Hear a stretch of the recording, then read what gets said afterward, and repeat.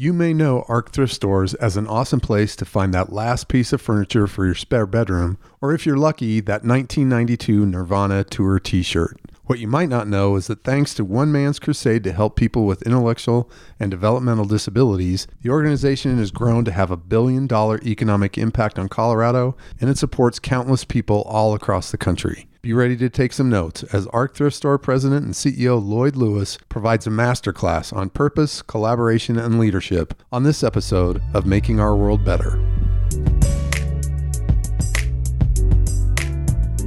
Welcome to the Making Our World Better podcast, where you will find motivation and encouragement through lively conversations with inspirational people who every day are making our world a better place. Now, here's your host, Jay Clark.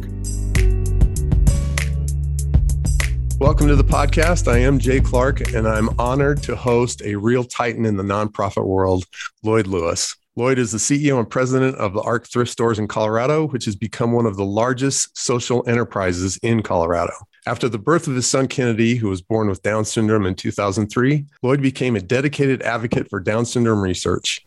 He worked closely on research advocacy across the country with the legendary Dr. Linda Cernick. Lloyd has also partnered with Michelle C. Whitten and the C family, who created and funded the Linda Cernick Down Syndrome Research Center on the CU Anschutz campus, which is now the world's largest Down syndrome research facility. Building on his successful business career, Lloyd was recruited to the ARC Thrift Stores in 2005 as CEO and president. The ARC Thrift Stores answer the huge responsibility of raising funds for the 15 ARC chapters of Colorado who do individual and systemic advocacy for children and adults with intellectual and developmental disabilities. ARC Thrift Stores have hired nearly 400 employees with intellectual and developmental disabilities who work in all phases of the operation, in both the stores and at corporate headquarters. On top of that, Lloyd's stewardship has led to the support of hundreds of additional nonprofit organizations across the country through a vehicle donation program and much more support in Colorado, including distributing 3 million pounds of food and tens of thousands of pounds of supplies for shelters, rescue missions,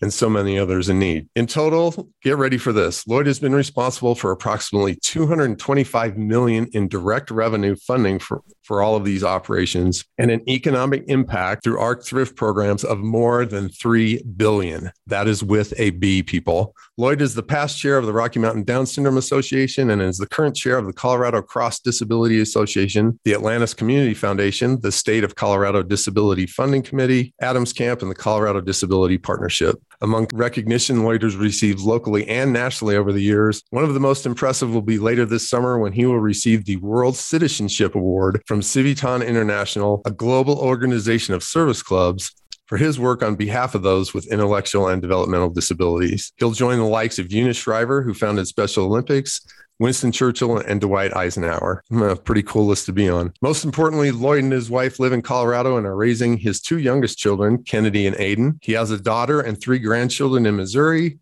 along with a daughter who will receive her PhD in molecular and cellular biology at the University of Washington later this year, as well as a daughter in Orlando working on her liberal arts degree.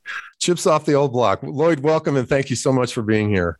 Well, thank you for having me, Jay. I've been looking forward to this, so it's very nice of you to do this. Oh, likewise. And, we all know the ARC Thrift Stores are places to find amazing values, and they're very cool retail stores. But for those who don't know, explain how the organization is much more than just a retail operation.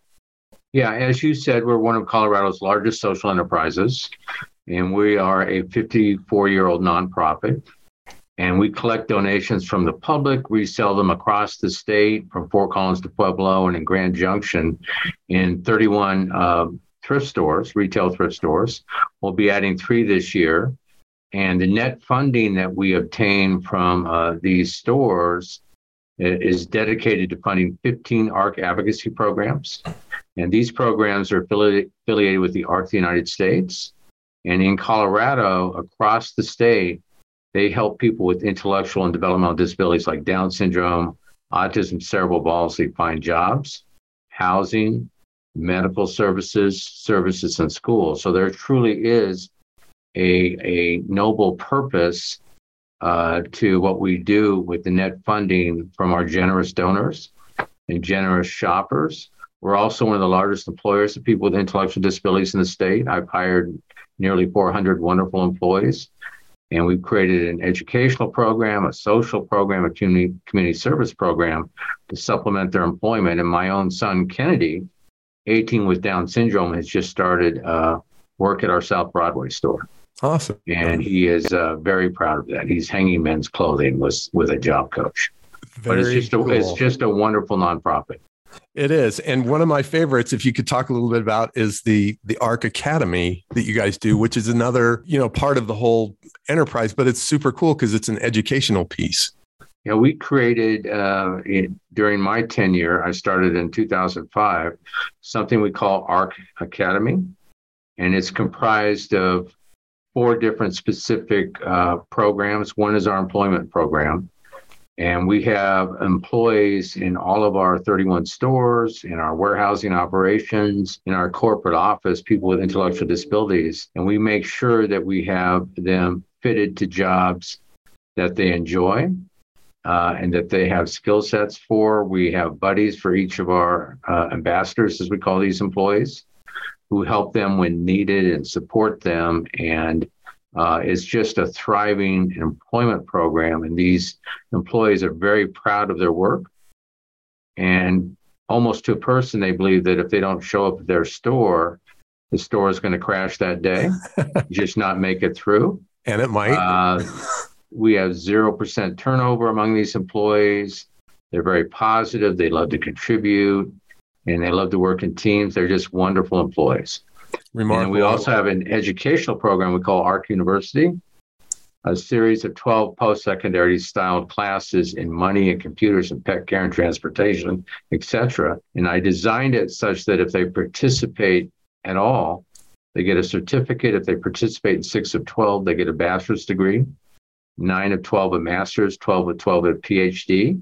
Wow. And as they walk across the stage, and some of these people aren't even verbal, you would think you were at a Harvard commencement ceremony. They're all fired up in front of hundreds of family and friends. And and they're just so proud. And, we have a graduation ceremony every May.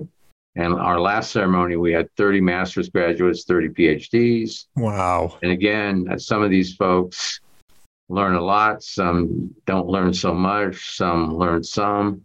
But we do it as much for self-confidence and self-esteem as anything else. Sure. And this was something that you all created, seeing a need for it, correct? That is correct. And we intend to take all of these programs across the country. I'll be talking to international civitans at their upcoming conference.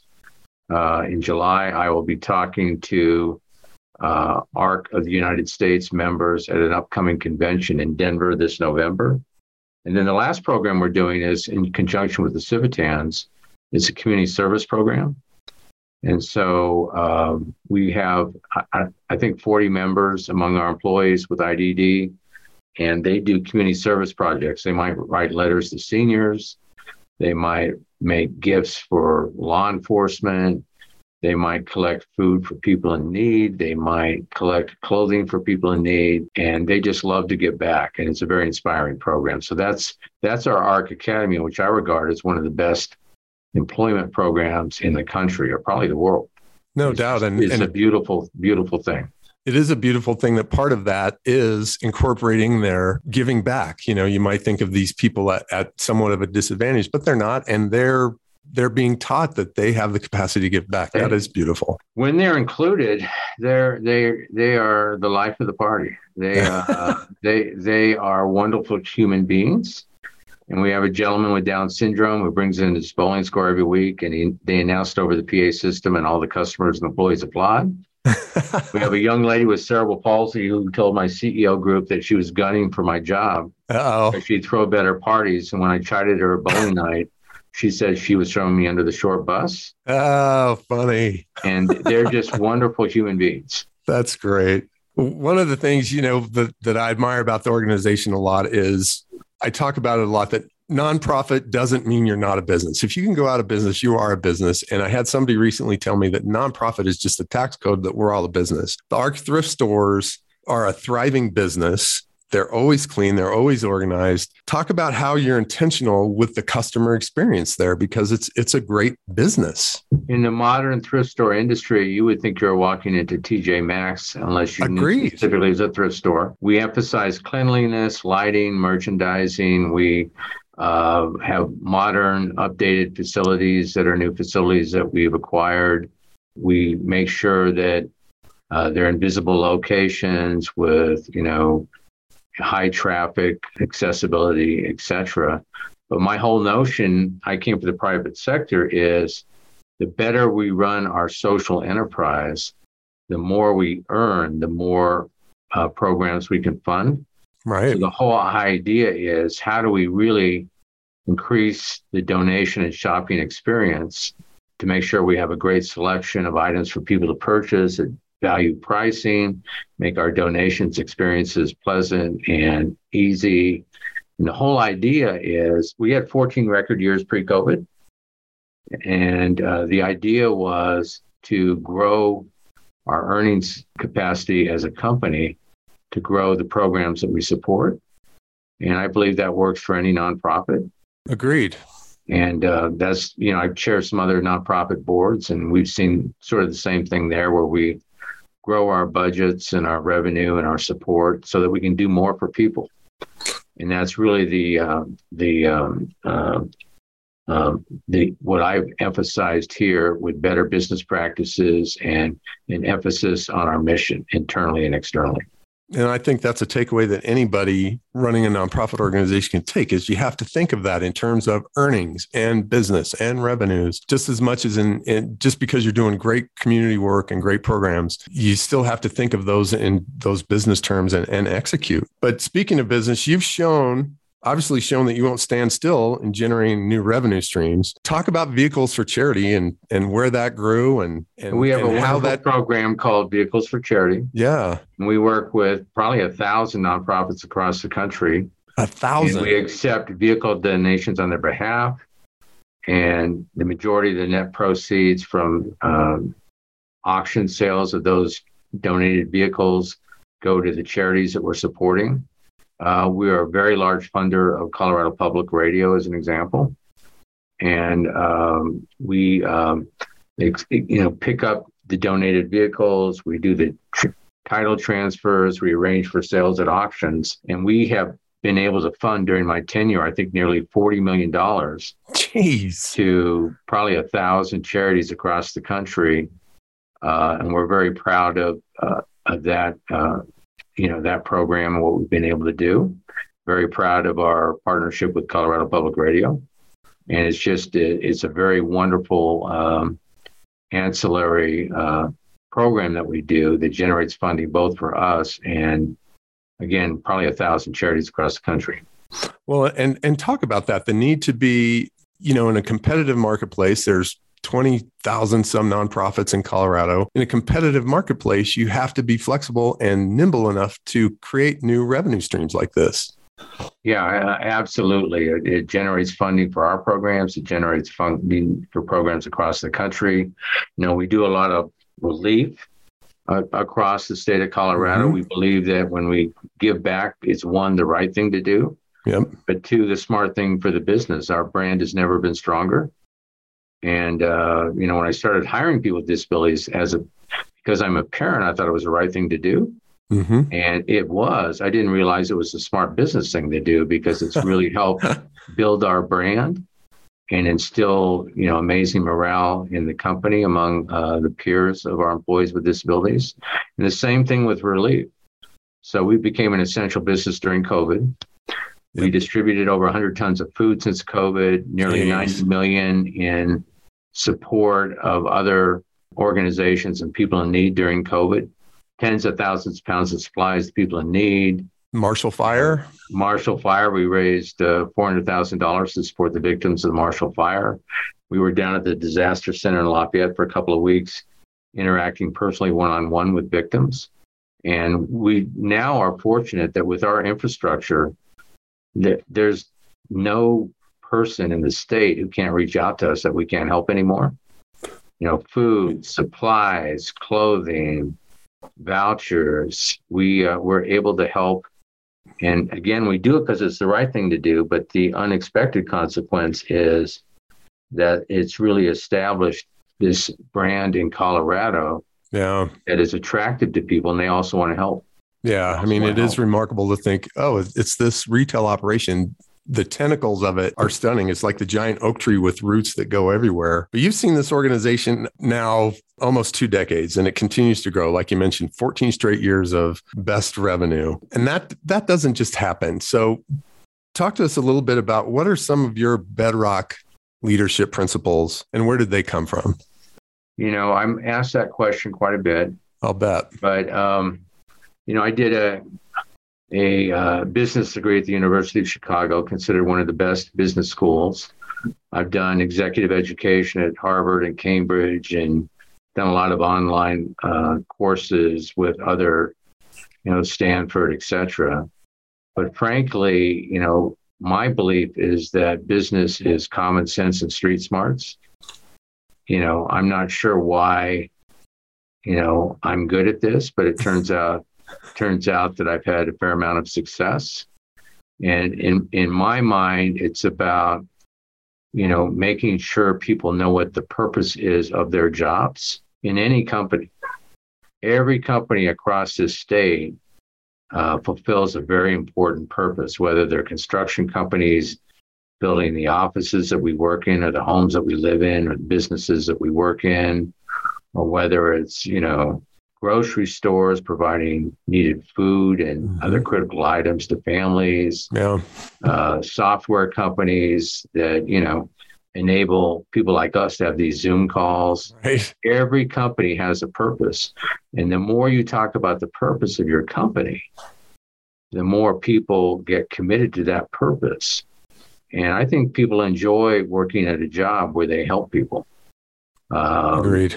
And the more that's emphasized, and I've done a lot of that here, and then, holding people accountable, inspiring people with the purpose of their company, and then, surrounding them with people who embody the purpose of the company. Yeah. And I would do, and I'm doing it with any company. I also chair the community committee for the Colorado Business Roundtable. Affiliated with the National Roundtable, they recently redefined business to go beyond Milton Friedman's, shareholder wealth to employees, to vendors, to sustainability, to the community. And I deeply believe that the more companies emphasize purpose and help the community, the stronger their businesses become. And I think it just makes a lot of sense. Yeah. And, I tour the company every quarter. I talk to all employees. We have 1,700 throughout the company. 1,700. I have monthly managers meetings with all my managers. And I think it's about, again, letting people know what they're achieving to help others with whatever company they work in. And then making sure that you manage the business smartly to increase earnings so you can increase the funding of the programs you support. So a big piece of that, obviously, which I know just from the little I've known you over the years, is it's communication. You have to be a strong communicator because you can say, oh, we're going to let people, we want people to know the purpose and everything else, but you still have to be able to communicate that. Right. And I do that really often. Yep. And I talk about my son, Kennedy, with Down syndrome. And I talk about our ambassadors, our employees with intellectual disabilities. And they've become sort of the centerpiece of the company. And I always have a conversation on a monthly basis with one of our ambassadors at our all company managers meetings. And they are typically, inspiring and funny and moving. And we talk about their lives and it's just a lot of fun. I'll bet. So how do you think your leadership has evolved over the years with the way technology is changing and shopping habits have changed and demographics have changed? Well, as I was a CFO prior to being a CEO. And when I got the CEO's chair, I began to dawn on me that companies were not all about finance. Operations was important. Marketing was important. Human resources was important. Rank and file employees were extremely important. And my own evolution as a CEO has broadened to encompass appreciation of all of these different parts of my company and any company. And also I've evolved in terms of recognizing that, when you have success, there is a real obligation to support others and to help others. That is a great lesson right there. I've been personally successful, so I like to help as many people as I can. The company's been very successful. We try to help everybody that we can. We do 3 to 5 relief efforts a week. A week? A week. Wow. And it just all sort of builds on itself. Wow. So what advice would you give somebody stepping into a CEO role at a nonprofit? I would start with reading Hubert Jolie's Heart of Business. He turned around Best Buy that was on its knees and made it the darling of Wall Street. But he did that by really emphasizing the importance of the rank and file employees and being nimble in how he ran the business. And he's a big believer in giving back to the community. He's now a Harvard professor. I would start there. And then I would go out and meet all your employees, learn what's most important to them. And I would really define the purpose of your business and how you're helping society and helping people in your society, and really emphasize that constantly. And, meet with your employees, frequently, and talk about the purpose of the business and thank them for what they're doing. Be thankful, be appreciative. That is master's level education we're getting here today. So what keeps you, obviously the company is thriving. You survived COVID. We're an essential business, made it through all that. And now you're on the upswing. What keeps you energized and moving forward all these years? It's my son with Down syndrome. It's our great employees who help support people like my son. It's the mission of the company. It's the boards I get to chair. I'm fortunate to chair. And it's just being involved in this wonderful community of supporting people with intellectual disabilities. And then just generally trying to help as many people as we can. And, we have challenges and we have things that we have to work through. But at the end of the day, being able to fulfill this important mission, I feel very fortunate. What do you think are the greatest misperceptions about folks with intellectual disabilities? I think the greatest misperceptions are that can't be included in the workplace because they don't have the skill set, or it may be too risky to include them in the workplace. I guarantee any company can hire people with intellectual disabilities and find a good fit somewhere in the company. And companies would find that they're really not difficult to employ or train or have as a part of your company. And by the way, they will greatly contribute and inspire other employees. I think there's a misperception that, they can't be included and mainstreamed in public schools, that to some degree they need to be segregated. And that's a great misperception, because when they're mainstreamed in classes, as long as they have some assistance and accommodations in the lessons, they can, they can learn, they can participate, and they're inspiring to their fellow students. Yeah. I don't know who gets more out of mainstreaming, whether it's people with IDD or the typical students. It's probably the typical students. I'm not sure I'd argue with that. My daughter's a teacher and says the same thing all the time. There's a misperception that it's difficult to provide housing for people with IDD. The state's current solutions are living with aging parents or living in small host homes. But in my mind, they should be given the full range of options, including living in communities as everybody else. And I don't think it does a great service to the community or to people with IDD to have limited options. Yeah. So take us back to 2003 when Kennedy was born. You obviously dove headfirst into the research and advocacy for Down syndrome, but was there an aha moment when you kind of realized, you know what, this is going to be my life's work? So when he was born, we did not know he would have Down syndrome. And, this doctor came and just announced he had no good news to tell us about our son. I thought maybe he died. Right. And I said, what do you mean? He said, well, we suspect he has Down syndrome. And I said, well, tell me about that. Yeah. And this guy says it was like mongoloidism. So I threw him out of the room, banned him from re-entering, got some nurses who had good information. And my revelation was, for whatever reason, I just thought from the moment I was told that he was a great kid and would always be a great kid. And he was in the hospital on oxygen for a couple of weeks, came home on oxygen for a couple of months. But I immediately got involved in trying to determine how could I create a better life for my son, which initially was scientific research advocacy, and then became supportive general advocacy. But, you know, his birth awakened in me a recognition that I needed to use whatever skills I have to help him and others like him have a better life. And that was the biggest, you know, that would not have been predictable for me, by the way, because I was maybe not the nicest CFO in the history of CFOs, but and he's softened me a lot. And, you know, what I've generally learned is we try to make them like us, but maybe we should try to be like them. That's a great statement. For the most part, they're very generous and loving and just really kind human beings. Agreed. And so I've become a much better person, although I'm still not at his level. We're all works in progress. I give it my effort. Think of that. That's it's an amazing story to me that from that you've become head of this empire that is having impacts. Yeah, and intriguingly, this wasn't an empire amazingly wide. Intriguingly, this wasn't an empire when I joined. Right. And actually, it was a turnaround. Yep.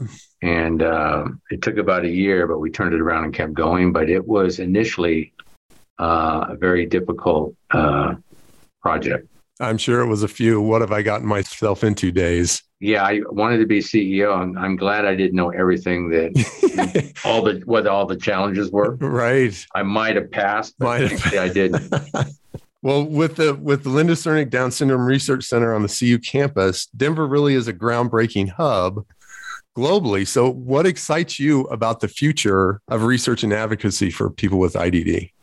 Well, on the research side, my friend Michelle C. Witten, who's on my board and a longtime friend and who I initially did research advocacy with, is just doing amazing stuff. So initially, when she and I got started, Down syndrome was maybe getting $12 million a year from the NIH, whereas other issues were getting hundreds of millions of dollars. Wow. And she's built that now into the world's largest DS research center with NIH now doing $100 million a year in funding. Wow. And my own daughter is about to get a PhD, did some initial research there, and then went on to her PhD program. But Michelle is doing just wonderful stuff with research and pediatrics clinic and education, and she's doing amazing stuff. On the advocacy side, you know, there's been a lot of progress for people with Down syndrome and other issues just from inclusion. People with Down syndrome have gained on average 20 IQ points, going from severe to moderate impairment to moderate to mild impairment over the last 20 years or so. Think of that just through inclusion. A lot of progress. Wow. And, you know, that's awesome. In the 1940s, they were housed in large institutions and inhumanely treated. The ARC of the United States, the first organization founded by parents, initially advocated for humane treatment, followed by deinstitutionalization and mainstreaming, very involved in public education, advocacy, etc. But with all of that, there are still tremendous challenges. So on the advocacy side, you know, 80% of women will be abused, 40% multiple times, 40% of men. That's staggering. There's an 80% unemployment rate. There's an extreme shortage of housing. There still is a need for inclusion in the public schools. And there's an enhanced need for healthcare services for people with IDD. I was very involved in advocating for vaccine prioritization for people with IDD. Mm-hmm. So on the one hand, there's been tremendous progress. People like my son now live with their families and participate in the community and, you know, work work in some level and are mainstreamed at some level in high schools. But there is a tremendous need for even more advance. And that's what we're all committed to as advocates. So that's what keeps you going. All right. So I like to wrap up with what I call the Fab Four. So the first one is what's something you will listen to, read, or watch today? I am following the January 6th hearings. Yep. Much to the consternation of my wife, who's on the other side of the aisle. But I am very interested in, as a child of Watergate, I'm interested to see what happens with the hearings. And January 6th itself was very concerning to me, that we would have a riot and imperil, Congress people. Right. The vice president. And attempt to overturn the election. That's very concerning to me. So that's something that I'm recording and watching as I can. I think I know the answer to this one, but who is a role model for you in your work in making the world better? Well, several. So on the personal side, it's my son, Kennedy. Yep. And it's all of our ambassadors with disabilities. Growing up, my grandfather, who was a dedicated employee of Mobil Oil and managing a refinery in Tacoma, Washington. And, in terms of political leaders, I've become a student of the Great Depression and World War II, and I much admire FDR and Churchill for what they did in defeating Nazism. Yeah. In fact, I'm visiting the FDR library later this week. Nice. I'm flying to Newark at midnight this Thursday. Then I'm driving to Hyde Park, 2 hours from Newark. And then I fly back early Sunday morning for Father's Day. Nice. And then I also admire JFK, RFK, MLK, and what they really tried to do for people. Other than ARC Thrift Stores, is there an organization out there that you really admire that inspires you to do your work? Well, the organizations I chair do amazing work. The Colorado Cross Disability Coalition doing systemic and individual advocacy. Adams Camp, as you know, which does great adventure and therapy camps for people with IDD. Is my friend Adam still working in your security department? Yeah, Adam is still an employee, and he does a great job. I was having birthday pizza with him once and asked him what his life goal was. He was working at a store. It was law enforcement, as you know. Yep.